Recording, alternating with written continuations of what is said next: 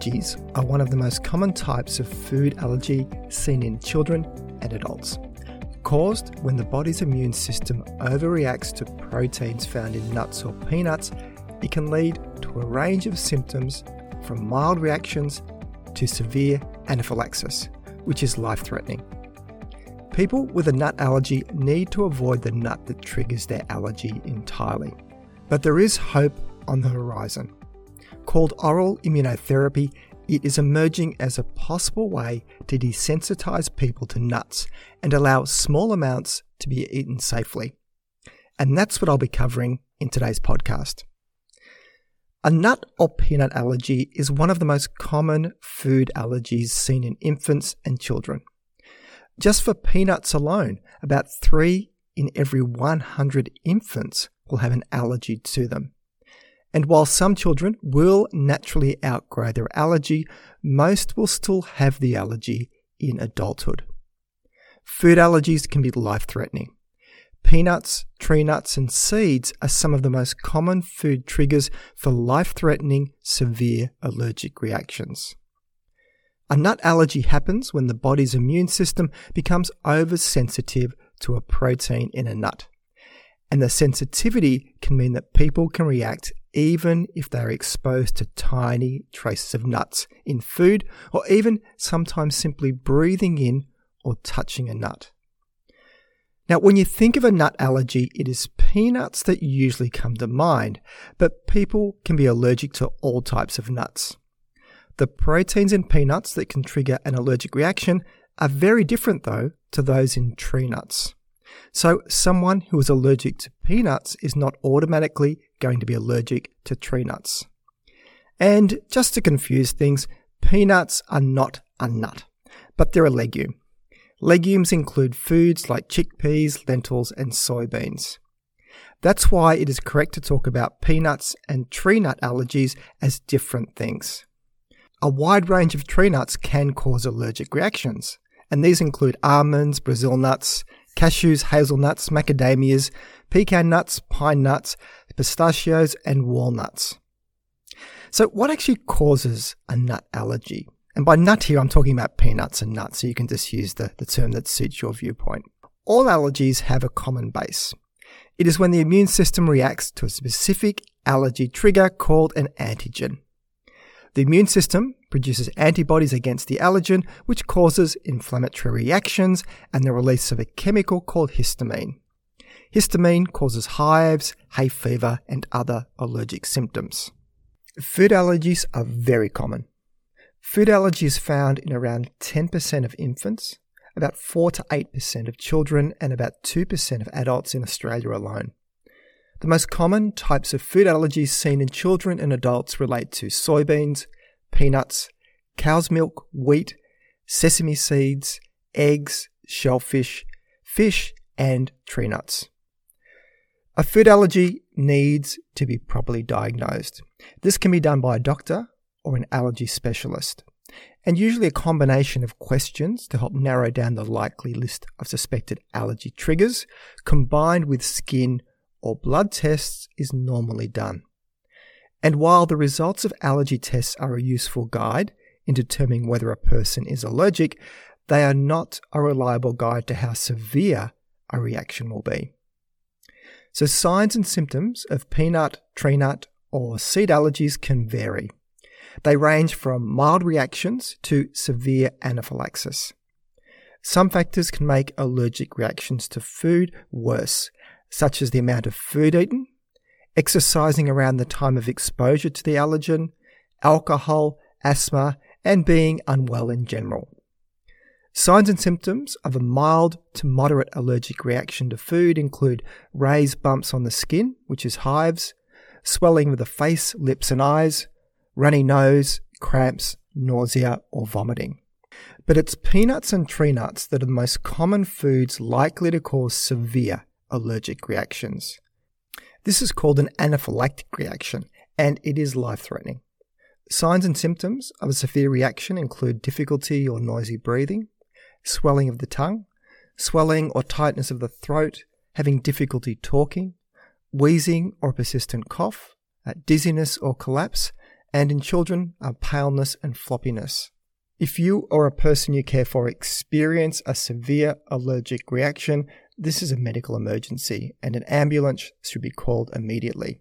And if available and you have been trained, the use of an EpiPen auto-injector to administer adrenaline, also called epinephrine, can be life-saving. Now, there is no cure for a nut allergy. That means the only proven way to manage it is to completely avoid exposure to the nuts a person is allergic to. That means being an avid label reader, because nuts can be hidden in all sorts of foods, even in trace amounts. But science is not standing still, and emerging treatments are now being explored. In recent years, some exceptionally promising clinical trials have found that exposure to very small amounts of peanuts in a controlled environment can have a desensitizing effect. The treatment is called oral immunotherapy, and the benefits from it, in those that respond to it, can build a safety margin against inadvertent, life-threatening exposure to peanuts. In one early clinical trial of peanut oral immunotherapy, 40 children aged between 9 months and 36 months were given either high or low dose peanut exposure daily for around 29 months. After the end of the treatment and allowing for a month of following a peanut-free diet, peanut protein was then added back into the children's diet. The results were impressive. Around 80% of children given either high or low dose of peanuts were able to eat peanut-containing foods without having an allergic reaction. And I'll link to this study in the show notes. So to put the newly developed tolerance to peanuts into context, the children in the clinical trial were 19 times more likely to be able to eat peanuts without a problem compared to a similar group of children with the allergy, but who didn't have the peanut oral immunotherapy.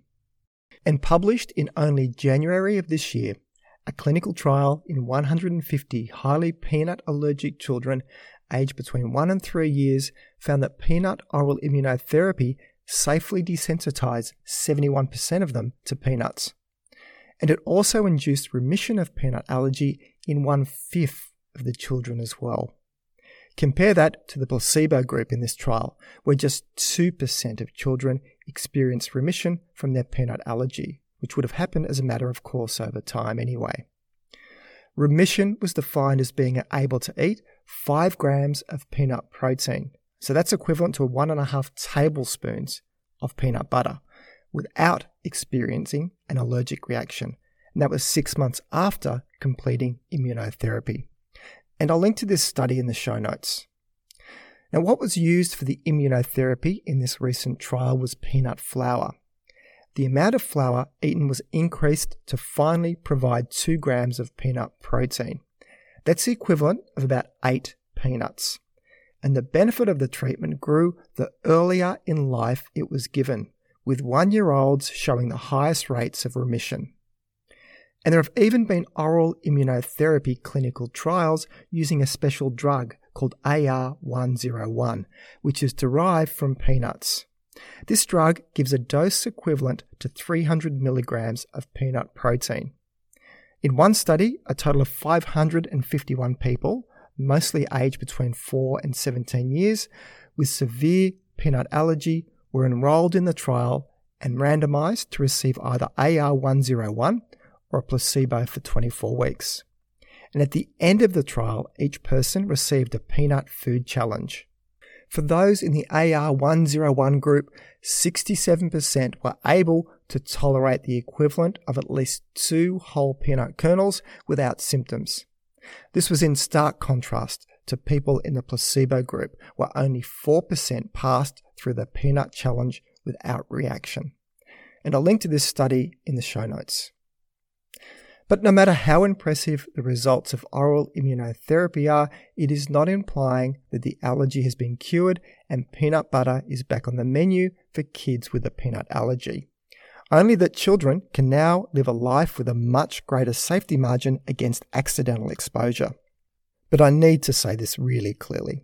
because of the serious dangers of intentionally exposing children to peanuts, any form of oral food immunotherapy should only ever be considered under direct medical supervision by health professionals, such as immunologists and pediatricians.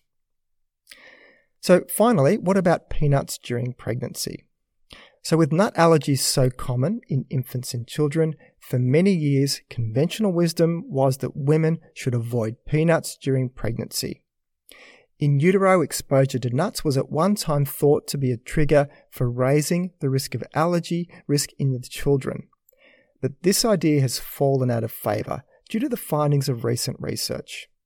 Simply, there is little evidence to support the claim that eating peanuts during pregnancy will make a child more likely to develop a peanut allergy. And there is even some research to show that women who eat peanuts or tree nuts during pregnancy pass on a lower risk of developing a nut allergy to their infant. So it seems that the early introduction of food allergens leads to the development of tolerance to these food allergens, reducing the risk of developing food allergies overall. So unless a woman who is pregnant has a nut allergy herself, nuts are definitely okay to consume during pregnancy. So let's wrap all this up. A nut allergy has many serious health consequences. While avoiding nuts that a person is allergic to will stop an allergic trigger, it can be hard to maintain this throughout life if the nut allergy doesn't naturally subside. Oral immunotherapy is now emerging as a potential way to treat food allergies to desensitize people to nuts and to allow small amounts to be eaten safely. So that's it for today's show. You can find the show notes either in the app you're listening to this podcast on, if it supports it, or else head over to my webpage at thinkingnutrition.com.au and click on the podcast section to find this episode to read the show notes. If you find this podcast of value, then please consider sharing it with your friends and colleagues, or maybe even leave a review. This all helps increase the ranking and reach of the podcast, which means a big win for credible, evidence-based nutrition messages while helping to dilute out the crazy and making the world a slightly less confusing place. I'm Tim Crow, and you've been listening to Thinking Nutrition.